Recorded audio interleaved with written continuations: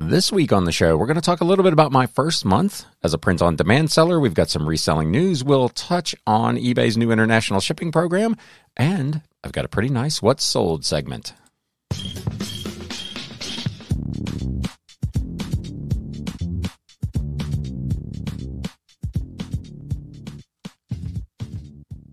What is up, Galaxians? Welcome to episode number 187 of the Galaxy CDs, Rocks, and Flips Reseller Talk podcast. If you're new to the channel or to the pod, my name is Ryan, and I am a full-time reseller, part-time YouTuber, and podcaster working out of my home here in the greater Cincinnati area, and this channel is all about the flip life. My apologies for not having an episode earlier this week. I'm a little off schedule. It's been pretty busy here at the Galaxy. I've talked to a couple other sellers that seem to be doing pretty well this season. My sales, as of this recording, are up 60% in December to what they were at the same time last year through like 15 days. I'm recording this on Friday the 16th, so pretty stoked about where things are stacking up so far for December. I hope you're having a great month as well as we get into this last week or so. Sales have started to slow down a little bit as we've now started to really approach some of the shipping deadlines, which is one of the things that's going to lead the news. So let's just get cracking. News updates. So eBay has they do this pretty much every year. They do a holiday shipping update, and that is out now. Peak shipping season is here. Good news, the carrier networks are mostly in good shape, and while we saw some minor delays, the major carriers are effectively managing peak volumes. We expect to see good performance for the balance of the year. Your mileage may vary on that. My personal experience is that this year has been so far much, much better than last year. I had 4 packages that were misplaced at my local post office right around Thanksgiving that I finally had to file a missing package claim on. And of course, within 2 or 3 days, all 4 of those were delivered. And I have one right now from Etsy that is in the ether somewhere. But so far, that's been it. Knock wood, 5 packages out of probably something on the order of 350 or 400 cents since around Thanksgiving. So I'm pretty pleased with how it's gone. If you're watching on YouTube, you can let me know in the comments below what your experience has been with shipping this year. Mine, by and large, has been pretty good. So eBay goes on to say, while overall trends are steady, they're going to stay on top of the weather and shipping conditions as they evolve. Specifically, they're continuing to monitor the severe storms and storm warnings as they develop through this week. There was a pretty big storm coming in kind of from the West Coast that was expected to impact some areas of the country here in the U.S. Some USPS locations, they note, may have reduced holiday hours on December 24th. So for sellers who have added Saturday as a working day in their shipping preferences, they're going to give you an extra day on your shipping metrics for shipping on time. So that's all great news. It's been pretty good so far. Again, knock wood, that will continue for this last week or so as we head into the holiday. USPS also did decrease some rates for priority mail labels. This went into effect back on December 9th. Sellers using eBay labels, I believe this also was true at, I'm sure, Etsy and ShipStation and Pirate Ship and all the rest of them. Packages up to 5 pounds in zones 1 through 4 did have a small savings applied to them. I've not really seen anywhere where they explain why they decided to do this or what the actual savings were, but there has been a reduction that went into effect on December 9th. So again, more good news in this time where we're all shipping a lot more packages. That's probably pretty helpful. Doesn't really affect me all that much as I ship almost everything media mail, but it's helpful to say the least. Amazon. This article is over on E-Commerce Bytes, and as always, I will link to this in the show notes and the video description below. Amazon is shifting some return shipping costs to sellers. Amazon will no longer absorb certain costs involved with returns, it informed sellers on Wednesday. Quote, starting January 14th, sellers will be responsible for any carrier shipping correction charges on customer returns of seller-fulfilled orders caused by incorrect return label information. On the face of it, that actually sounds fair. If you generate a return label and you put incorrect information on it and it results in an overcharge to Amazon as an adjustment, they are now going to start passing that cost on To you, Amazon said it had previously absorbed those charges, but in line with industry standards, sellers will soon be responsible for shipping corrections for seller-fulfilled returns. Sellers expressed concern over the new policy since they had no control over how buyers packaged their returns. Customers often return products in different packaging, wrote one seller. I have never received a return in packaging anywhere as good as what I used. Just wait for the charges to start rolling in. I don't get a lot of returns.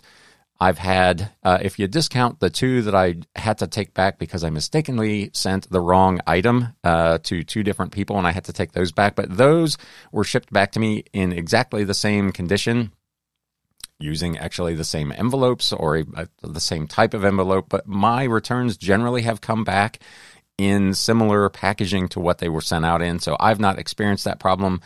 Obviously, again, your mileage may vary, but some sellers are concerned that this is going to be an issue. Another seller asked why Amazon was implementing the change in the middle of the holiday return season. Why not February 1st after the return sweepstakes have concluded, the seller asked. Why would Amazon wait, I guess just to play devil's advocate on this, until after the biggest return period of the year where they're going to experience the highest volume of incorrect returns and overcharges? That just doesn't make any sense. I totally understand. From a business perspective, it's certainly not seller friendly, but I certainly understand why they would implement that now. Another question, how Amazon could implement the policy retroactively. Amazon can rightfully say orders after a specific date have this new rule, but not all open orders up until that date. It's their sandbox. They can kind of do whatever they want, is my my take on that. Amazon will inform sellers of the new charges through a monthly email notification containing a detailed report. You can read the announcement and seller reaction over on Amazon Seller Central. There is a link in this article where you can click over to that. Interesting article. This was on local news up in Boston. Feds allege Russian smuggling ring used New Hampshire's couple's Etsy store in the war on Ukraine. A 35-year-old New Hampshire man has been federally charged with using his suburban home as part of a Russian smuggling ring. Federal prosecutors allege that Alexei Brayman's home has been a clearinghouse for sensitive equipment commonly used to build weapons systems, including items used in Russia's war on Ukraine. According to a 16-count federal indictment, Brayman allegedly received an ongoing supply of, quote, advanced electronics and sophisticated testing equipment used in quantum computing, hypersonic and nuclear weapons development, and other military and space-based applications. Neighbors told Boston 25 News that they often saw packages coming and going from the address at 30 Ellie Drive in Merrimack, New Hampshire. However, they said they didn't think much of it because they know that Brayman and his wife run an online Etsy craft business. It's Amazon, it's UPS, it's all that stuff, said one neighbor. It's not something you expect in Merrimack. It's probably not something you expect anywhere, to find out that your neighbor has been selling electronics used in nuclear weapons on Etsy. I wonder what category he was selling that stuff in. Anyway, the indictment filed in the Eastern District of New York charges the 7 suspects with conspiracy, money laundering, and bank fraud. So they're throwing the book at this guy. Interesting. We'll see how that all plays out, but the indictment says he is a lawful permanent resident of the United States. He is identified in court documents as an Israeli citizen who was born in Ukraine. He did, for what it's worth, turn himself in. So there you go. This was an interesting one. Also on e-commerce bites, promoting eBay listings may come with a catch. eBay offers ways, of course, for sellers to get extra visibility to their listings by running promoted listing ad campaigns. But a recent email from a seller was a reminder that sometimes running ads on eBay can backfire due to a policy that was implemented 3 years ago. The seller said that when they don't run PLA ads, their sales plummet, which we've talked about when I did my initial video and podcast regarding the promoted listings, that I would expect that if you stopped doing them, your sales would plummet because they're really pushing those out. Mine went up a stratosphere. It was like 450% more exposures. So naturally, if you turn that spigot off, your sales will drop. But they did make a surprising discovery recently. Shoppers who use ad blockers may not see their ad, but they also may not see the seller's organic listing in search results either, because in 2019, eBay launched a policy as part of its then fall seller update in 2019 called Removal of Duplicated Promoted and Non-Promoted Listings in Search. It explained that starting in September 2019, we'll no longer show duplicate promoted and non-promoted listings on the search results page. This is something that Etsy does not do. Etsy still shows both. If you look something up, you will see the advertised by seller thumbnail, and then maybe scrolling on down a little bit later, you will see the regular generic organic listing as well. eBay has stopped that practice. If you're using promoted listings, only one of your listings, either promoted or non-promoted, will appear in a given set of search results, giving buyers a cleaner, more relevant search experience. I will bet you $1 that in most cases it's showing, based on my experience, the promoted listing, because about 60% of my sales now are through promoted listings. It's become a significant portion of my business. They wrote about the negative impact of ad blockers at that time after the auction professor vlogged about it in a YouTube video.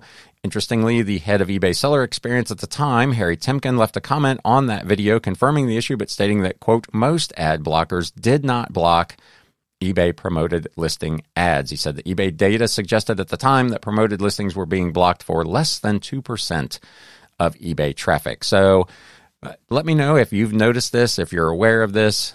If you use an ad blocker, do you notice, are you seeing sponsored posts on sponsored items, sponsored listings on eBay when you do a search?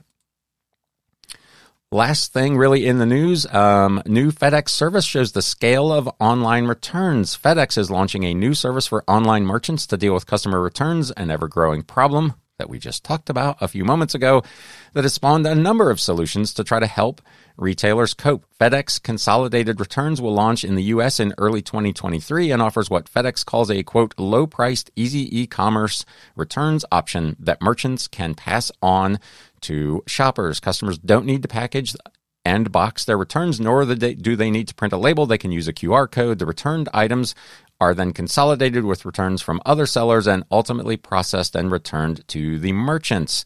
Here's how the carrier described the new offering in their announcement. FedEx Consolidated Returns is facilitated through supply chain services offered by FedEx Logistics and FedEx Office.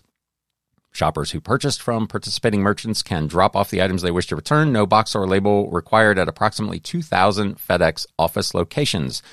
The return items will then be consolidated with other returns from a variety of merchants, saving materials and space. The items are then processed through those FedEx Logistics locations and sent back to the merchants via less-than-truckload option. Said in a new solution that marks the latest addition to growing FedEx Returns portfolio, which includes printerless and packages of return options at over 10,000 locations currently nationwide. So this is kind of similar to what Amazon does with the UPS store. You just take your item that you want to return back to them. They scan the little QR code on your phone and you are on your way. They handle everything else from there. It's a pretty seamless process. My experience with FedEx versus UPS is that this probably will not be quite as seamless on FedEx. My apologies to anyone who's a FedEx worker that is watching or listening to this. Their service does not seem to be as efficient as UPS for me in things that I have shipped and or received through them. So we'll see how that works out. But that's a new service coming to FedEx. The last thing I wanted to talk about a little bit on the news segment, and I reached out to Steve, Resale Dojo, about this, and he has not yet switched over. But back on November 25th, my eBay account was switched from the global shipping program over to their new international shipping program. And it has been a, disaster.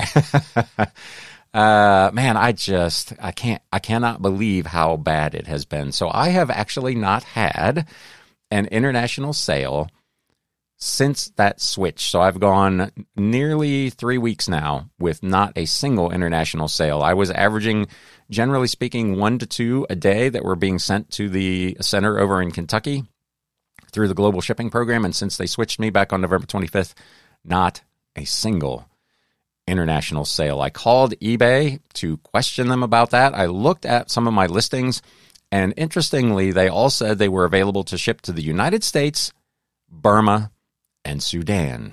And that was it. Every other country was excluded. So I talked to the rep, and he gave me some instructions, which at the time I expected were probably incorrect. And as it turned out, of course, they were. He had me turn on regular eBay's international shipping standard. That really didn't work either. I did get 2 orders to Canada through that program, but those were not part of the new international shipping program. So I had to go back and again bulk edit and update all of my shipping policies, which was another nightmare. eBay, for some reason, seems to randomly generate new shipping policies when I opened up my policies pages, which shame on me, I hadn't done it in quite some time. I literally had 13 pages of shipping policies that I had to consolidate down into the half a dozen that I actually normally use. That was a massive, massive process, even doing it bulk, because some of them inevitably fail for one reason or another. I spent about 8 hours in total working on this to actually get everything into the new eBay international shipping program. So if you have not yet been switched over, hey, you've got this to look forward to. It's probably going to be messy. They made it sound like it was going to be super seamless, and it has been neither seamless nor effective. No sales through that program. It's amazing to me that I'm up 60% in December, considering that I've not had a single international sale through that program all month, after averaging probably 40 to 45 a month through the global shipping program.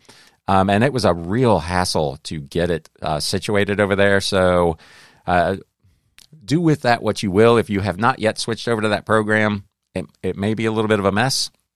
If you have been switched over to the program, have you looked at your listings? Are they showing correctly that they are now available to ship to all of those available countries? And have you had any orders through that new program? Again, you can let me know if you're watching on YouTube down in the comments, or you can alternatively email me at galaxycds@gmail.com. With all that being said, man, I hope they get that fixed. Let's get into some what's sold.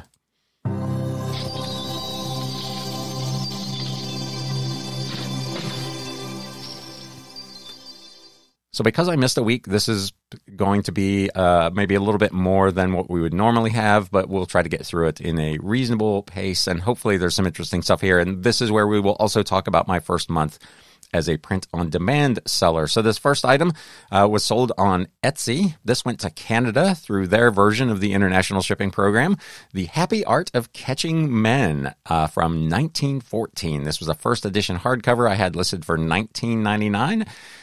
Did sell with I'm running a discount right now over there, 15% off on my regular items. So $3 off. So it sold for $16.99 and $21 for first class shipping to Canada. So again, old books. This was written by a reverend. It cut off his name, but original first edition hardcover from 1914, The Happy Art of Catching Men. This was from the big 15-odd thousand book lot that I'm still wading my way through, so cost of goods sold was about a nickel.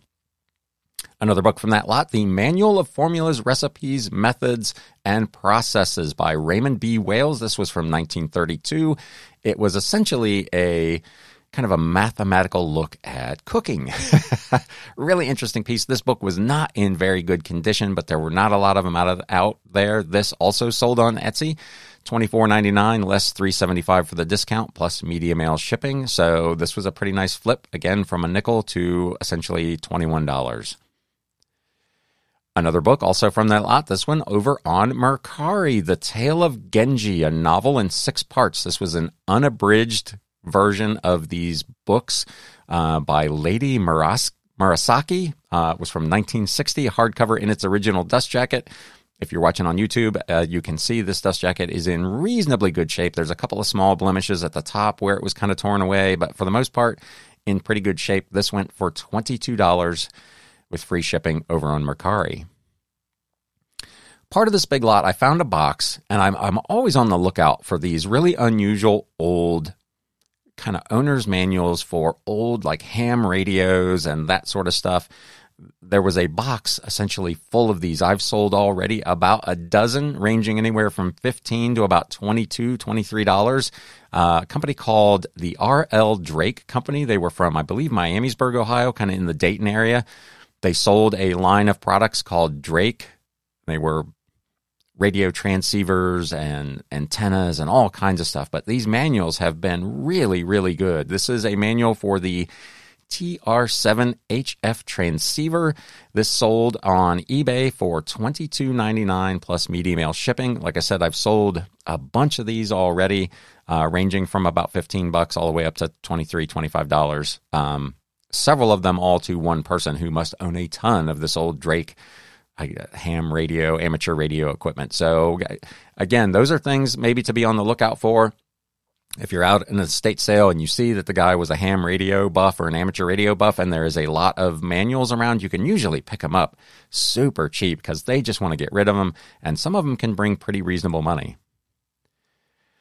Here is one of my print-on-demand items. This sold on Etsy. I've actually removed all the print-on-demand from eBay. I was not getting any traction over there at all, and it had, again, messed with some of my shipping policies, so I just wasn't comfortable with how that was working. So I did delete all of those from eBay. I'm solely doing this at the moment over on Etsy. This was just a kind of a funny Christmas shirt design. It was a sweatshirt. I got a graphic of the Doge dog and a wreath, and I said, "It's a heckin' good Christmas," and threw it on a mug and a sweatshirt and a t-shirt, and I've actually sold a sweatshirt here for $27.99 less a 10% discount.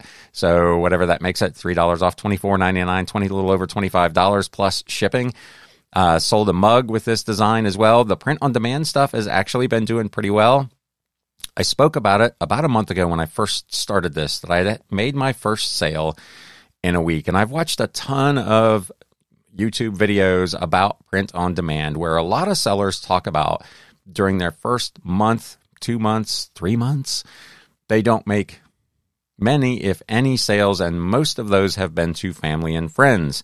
In my case, I haven't made any sales to any family or friends, which is both encouraging and a bit disappointing. Encouraging because all of my sales are true, organic, actual customers, and disappointing because none of my friends or family have supported my little venture yet. So that's a little disheartening. But the whole thing for the most part has gone surprisingly well. So in the first month, just to give you a breakdown of if you're not familiar with print on demand, it's essentially a form of drop shipping where you align yourself with, I'm using Printify, and you make your designs. I'm making all my designs in Canva. You upload them to Printify, and then they contract out with printers literally all over the world. I've had an item printed in Poland. I've had an item printed in Germany. Most of it is here in the U.S., but there are sales literally all over the world, and I've had stuff printed in multiple countries already. But once the design is uploaded, you're almost hands-off other than whatever customer service aspect has to be handled over on Etsy. You're not printing, you're not packing, you're not shipping. You're simply uploading the design, and they do all the rest. So it's a semi-passive form of income once the designs are done. In that first month, I've done 44 different designs, which I've placed on 101 different products. I'm really only using 3 right now. A couple of different types of T-shirts, sweatshirts, and a couple of different kinds of coffee mugs. So those are kind of the 3 things I'm really focused on right now: shirts and mugs. So 44 designs on 101 products. That has resulted in 24 sales. 9 different designs have sold over those 24 sales. So everything from this to I've had one that did very well. It's a T-shirt that says, "This guy needs some V-Bucks," and it's got a little one of the V-Bucks if you're familiar with Fortnite. As I am unfortunately intimately familiar with from a couple kids I know. That design has sold really, really well. But 9 different designs, which is about on par with what most print-on-demand sellers seem to indicate. They say that typically about 2 out of every 10 designs will end up being a hit and actually selling some product, and I'm right at like 21 or 22%, so right in that window. 9 designs, 24 sales, $516.96 gross. Net profit after I took out the fees for some of the software that I bought in order to help create these designs and to do like the mock-ups. If you're watching on YouTube, you can see the guy sitting there in the sweatshirt.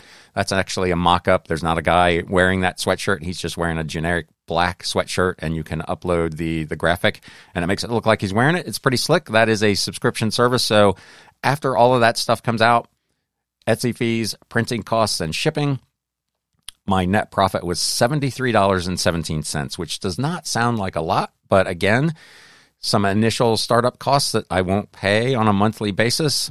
An extra $73 of net profit is not too hateful. If I could get that to the point where that was a weekly number instead of a monthly number, I would be pretty pleased with how that was working. So kind of my goal for that whole thing is I'm just going to continue to create 5 or 6 new designs each week and upload them, and hopefully this will continue to grow. If I could get to 8 or 10 sales a day, that would be pretty spectacular, and we'll just see where it goes from there. So again, the print on demand shirt sold for $27.99 less 10% plus $8 shipping, and I didn't have to do a thing. Still on Etsy. It's been really busy over on Etsy. I ran a sale last month with Etsy for their cyber promotion week, and it really boosted my business. So for December, I'm running all of my print-on-demand items at 10% off and all of my books at 15% off, and it has been fantastic. I have done probably 3 or 4 times the business on Etsy that I do in a normal month, so that's something that I will probably continue to do, is to promote listings over on Etsy with a bit of a discount.